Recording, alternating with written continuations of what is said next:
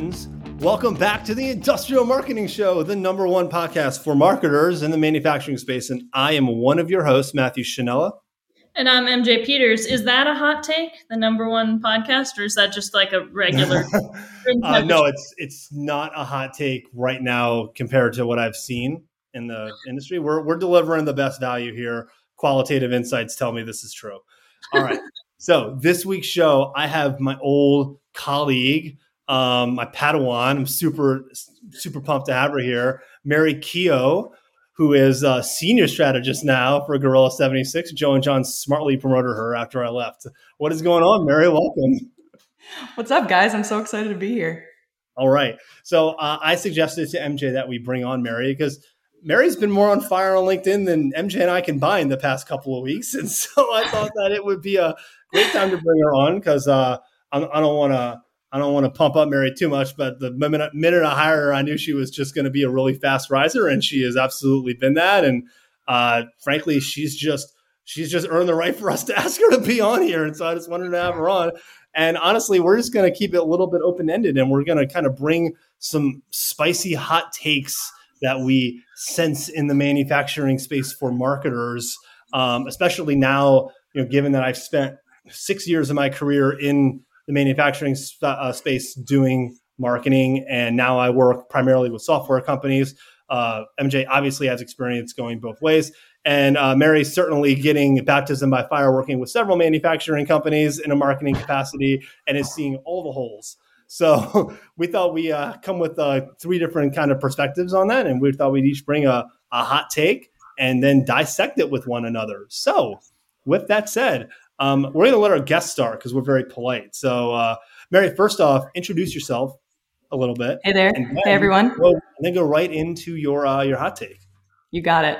So I am Mary Keough, senior strategist at Gorilla 76, like Matt said.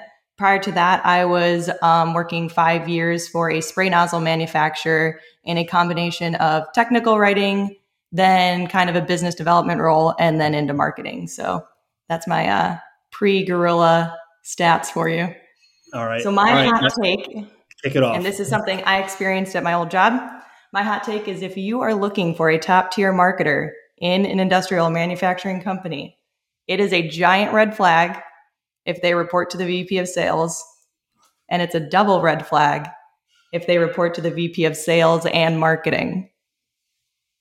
So like you're saying, if you're trying to hire a marketer for your business, and like it says in the job description, this role reports to the VP of sales, that you're not going to get the candidates that you want to apply to that role.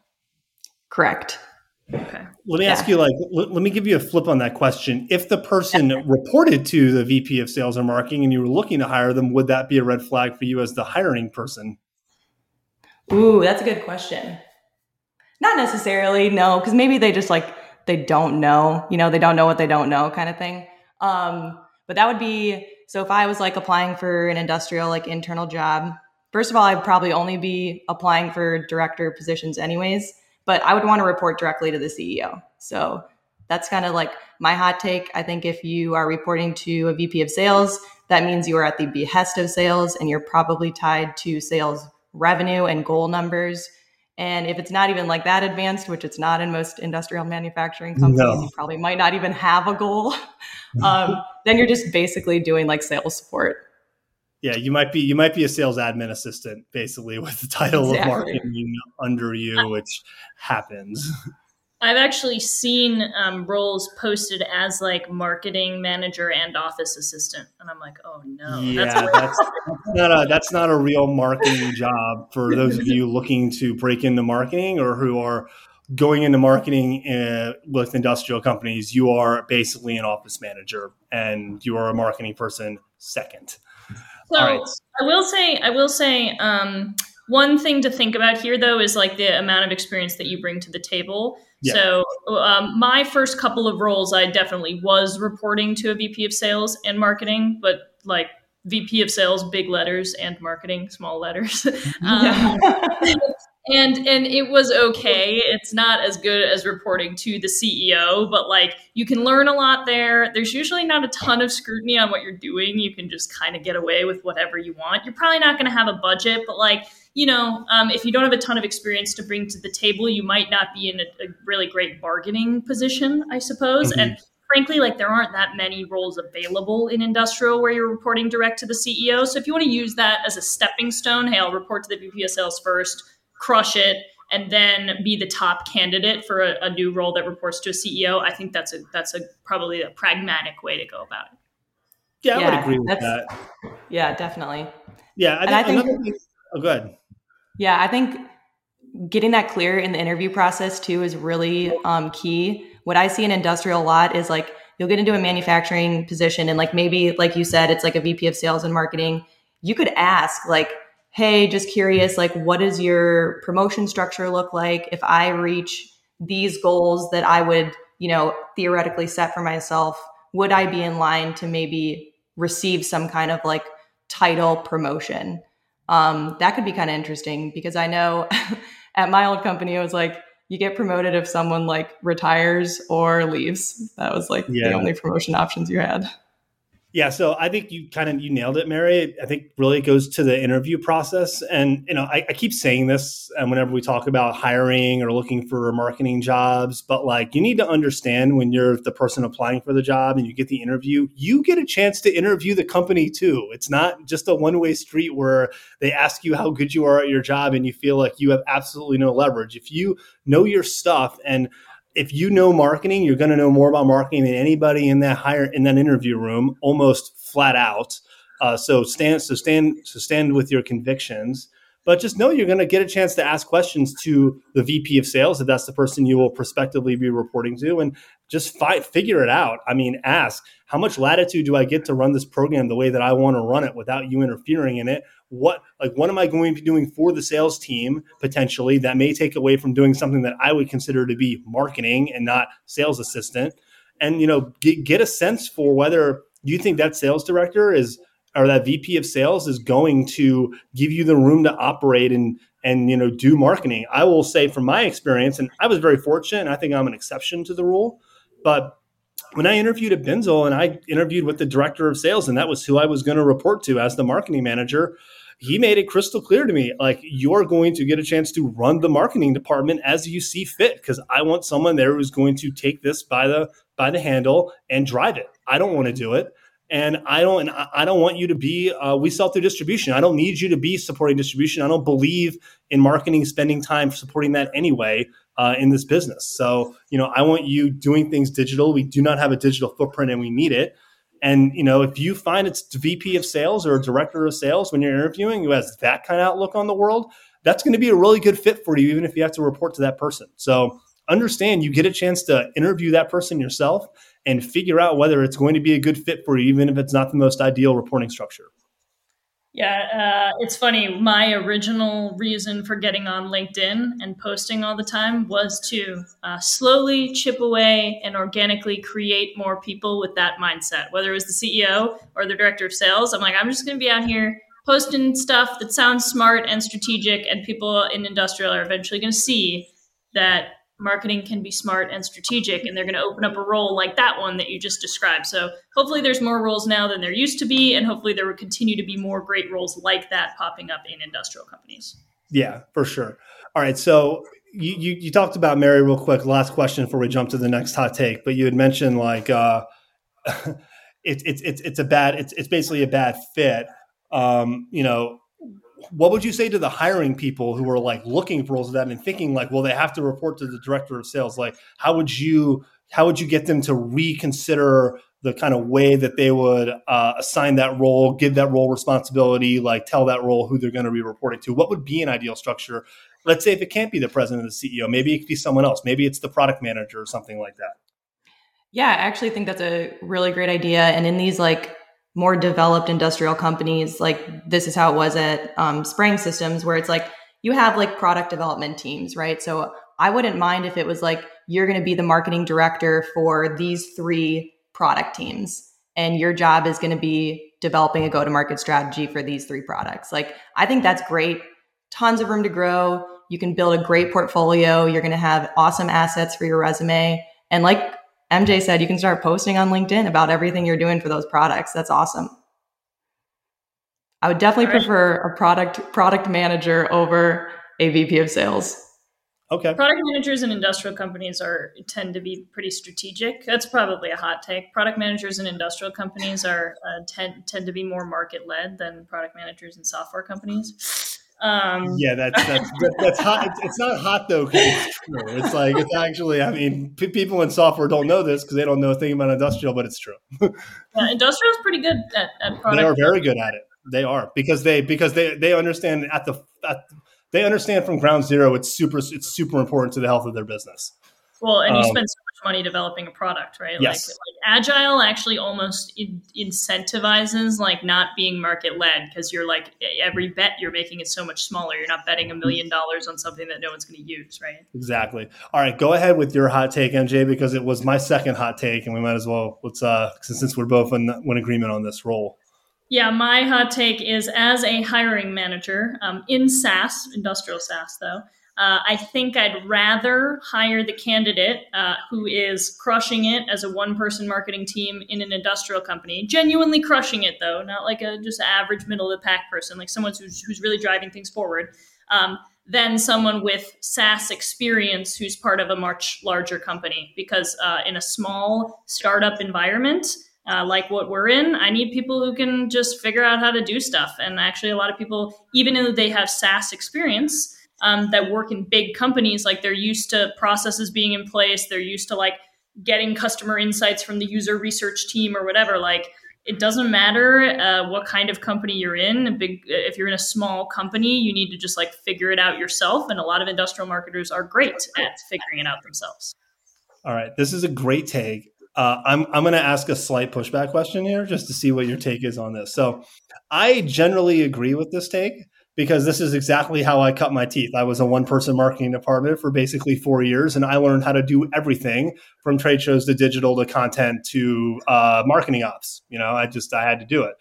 But one thing that I realized when I left industrial, I didn't come out of it with a lot of great tools, processes, let's say like systems in place for how to measure stuff like that. That stuff was stuff that was not mature for me. I had that very scrappy attitude and I was good at everything. So do you just place more value on that scrappy, good at everything, maybe not quite refined in a certain area yet, over someone who could maybe bring a little polish to your department and in the way that they would analyze or measure stuff, or just bring sort of the templates that they may have that you maybe don't have? Yeah, well, you got to know what you're hiring for, right? Like product marketing, for example, like I'm probably going to hire somebody who is like a real like trained product marketer, right? Who really knows how to run a customer interview, who really knows how hard it is to even get a customer on the phone. And like a jack of all trades person may have done that, but like the reason I can do that, for example, is because Halma gives you like very rigorous product marketing training, right? Mm-hmm. If, absent that, I'm going to hire someone whose job title was product marketing. Like I am skipping over marketing generalist resumes when I'm hiring for that role. If I'm hiring for demand gen manager or growth marketing manager or content marketing manager, I think the jack of all trades is going to pull it off. And like, I don't think you need super refined processes in a Series A startup. Like you probably need them in Series B, C, D, right? My hiring approach is going to change as Collab inevitably scales up and takes over the world. But right now, I'm looking for scrappy. Okay. You got any feedback on that one, Mary? Yeah, I love it. You are, as a marketing specialist, marketing generalist, pick whatever term you want to in industrial, you're basically creating your own day. I mean, you have to do a few things, but I mean, you have a ton of time to explore, learn, and then refine and execute. So like to your point, Matt, like I think I was the first marketer that ever asked to see our CRM.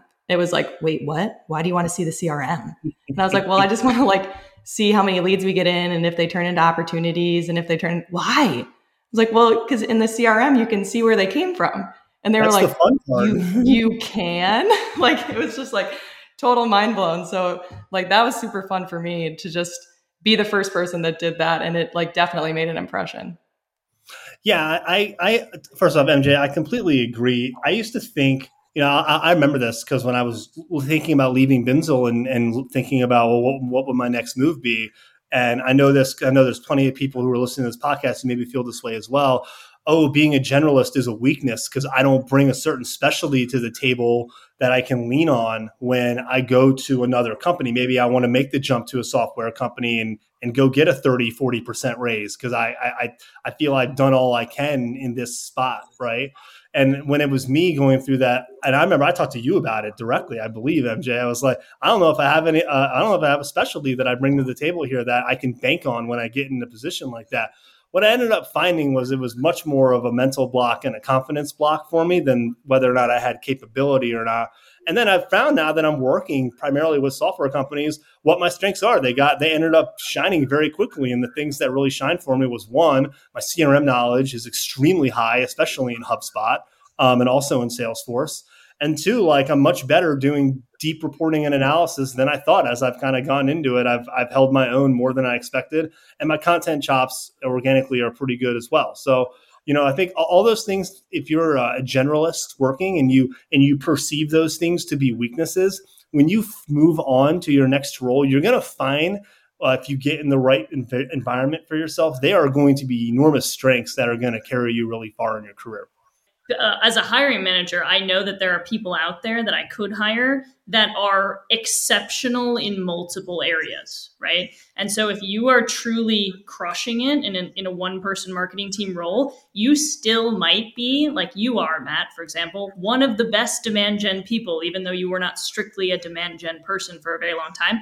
You might be one of the best demand gen people and the best content people and the best product marketing people just because you are an exceptional human. Like, I would love to find that person as a hiring manager. And one of the things I do to try to see, like for product marketing, for example, I'm getting a lot of generalists that are just like marketing managers. I'll ask in the screening questions, why product marketing? And if you can give me like a compelling answer on why product marketing specifically, drawing on your past experience doing product marketing as a generalist marketing manager, then you're going to still be in my candidate screening pool, even though your job title isn't necessarily product marketing manager or demand gen manager. Like if you have that skill set because you have done it, it'll come through if the hiring manager knows what they're looking for. Yeah, totally agree with that. All right. Should we move on to the last hot take, which would be my hot take? Let's do it.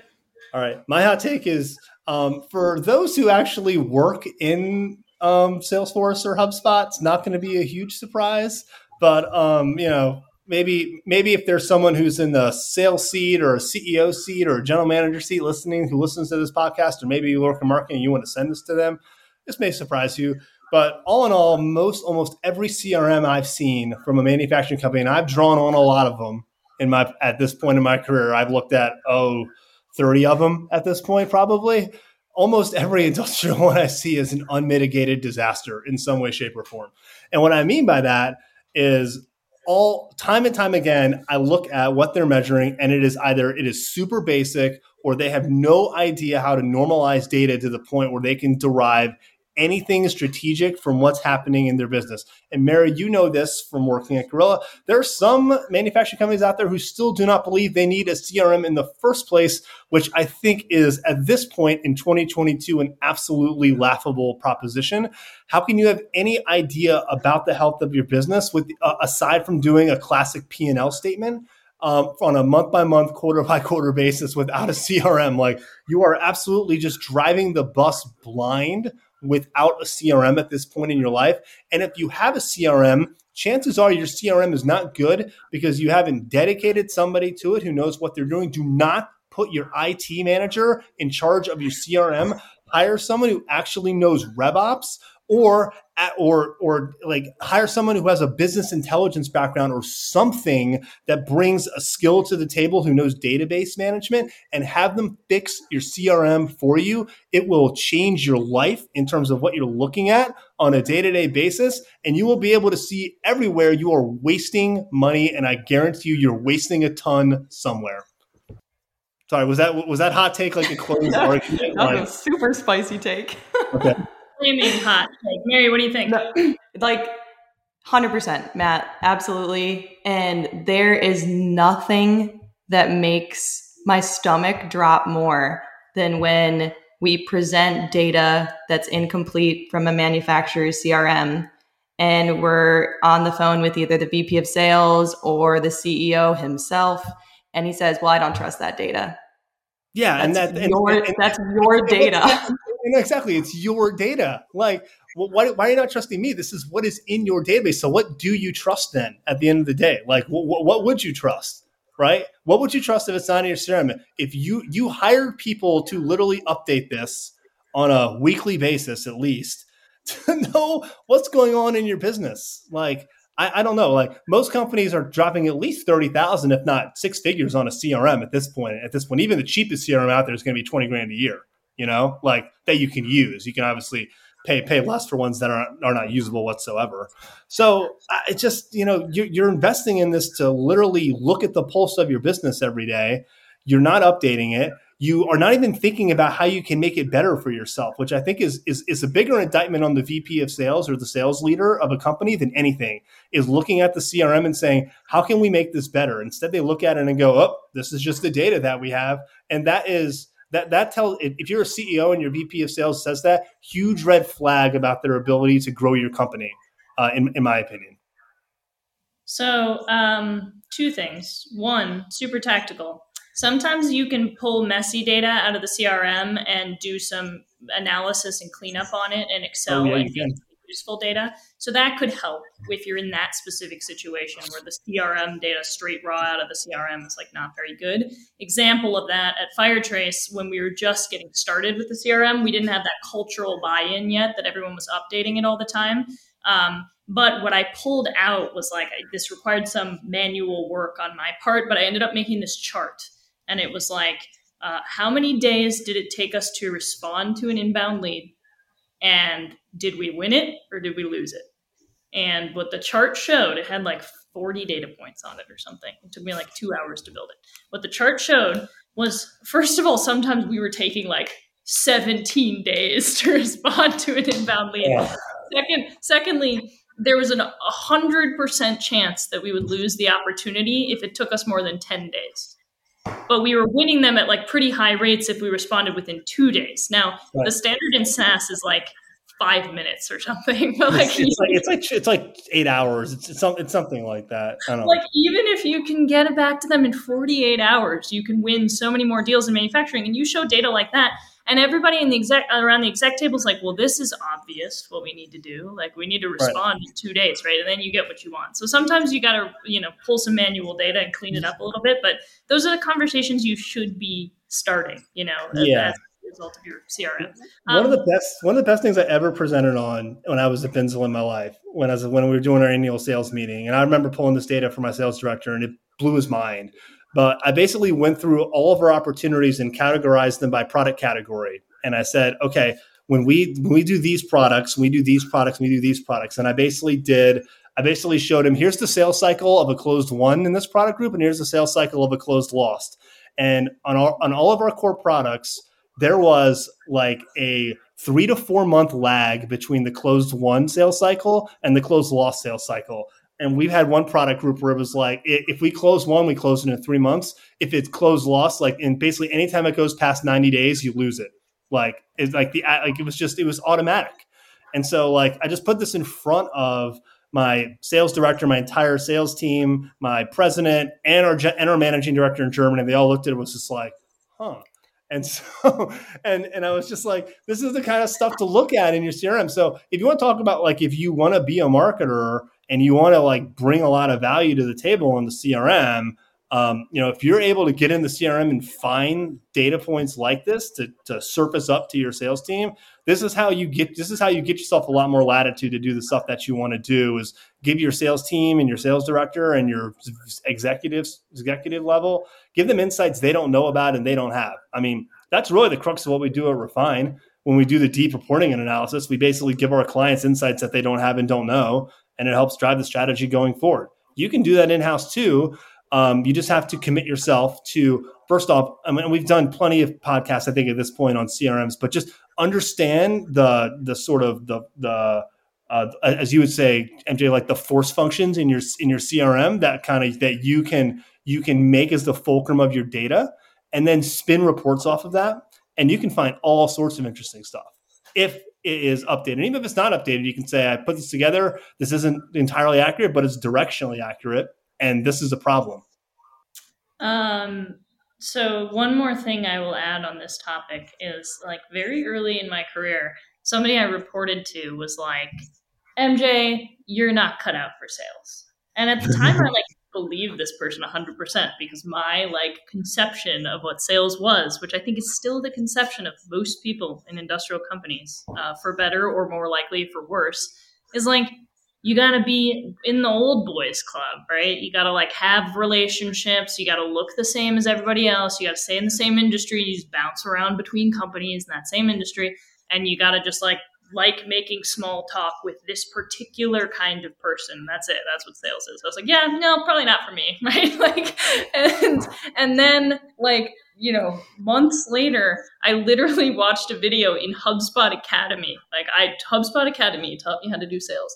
And it was like, you know, how to like reverse engineer a sales process with stages in your CRM or whatever. And it was like this process oriented approach. It's like deal stages should have entry criteria and exit criteria. And I was like, whoa, this is like strategic. It's like process oriented, right? Like the fact that companies are still not looking at sales that way in industrial is first of all a disservice to those companies. But second of all, it's like exclusionary. You're missing out on like so many people who would be great talent in sales because you're not making sales a meritocracy in your business. Now that's a hot take. Oh, that's a good hot take. Love that. That's a really good one. Yes. All right. So let's recap these hot takes in reverse order. 1, your CRM is a disaster. Go look at it closely and figure out what's broken. 2, most people would rather hire or should rather want to hire someone who comes from, who's been a one-man band or one-woman band in an industrial company who has done well, as opposed to just another cog in the wheel in a Series C, Series D software company. They will typically be a higher performer, especially over the long haul, once they kind of smooth out any rough edges they may come in with. And then third is, if you're looking for good marketing talent and you're asking them to report to the VP of sales, you're not going to get good marketing talent. So that's basically all of our hot takes. And then the other one is make sales hiring a meritocracy. That's like an added hot take for you. Hot take is that sales is not a meritocracy in most industrial companies. There you go. All right, y'all. Well, I think that's it for the show. But Mary, I want to give you the floor for 1 second because I know you're doing stuff at Gorilla, and I know you're the co-host of Industrial Marketing Live, which used to be my content program. And you have done an awesome job. Please, this is a podcast for industrial marketers. Of course, I'm going to let you plug your industrial marketing program. So go for it. Heck yeah. We meet twice a month, first Tuesday and last Thursday of every month. You can register at gorilla76.com. And if you have any questions about anything we talked about today, find me on LinkedIn, Mary Keough, Gorilla76, and I would love to chat more. Love. I'll answer any DM that comes my way. There you go. Except for pitch slaps, right? Or do you answer? No pitch slaps. Okay. Or bad recruiting. Good recruiting though. I mean, you don't have to answer that. Mary Keough, rising star, Gorilla76. Thanks for being on the show, Mary. Appreciate it. You can catch the Industrial Marketing Show on all the major podcasting platforms, and that only includes Apple and Spotify. Please subscribe to the Industrial Marketing Show. Leave us a 5-star review. Leave us a written review. Tell MJ and I how much you miss us having podcast every week so we can think about doing it every week again. And as always, our DMs are always open if you have a show ID or anything like that. And with that, I'm Matt. And I'm MJ. And this is the Industrial Marketing Show. Thank you all so much for listening. Have a great rest of your day.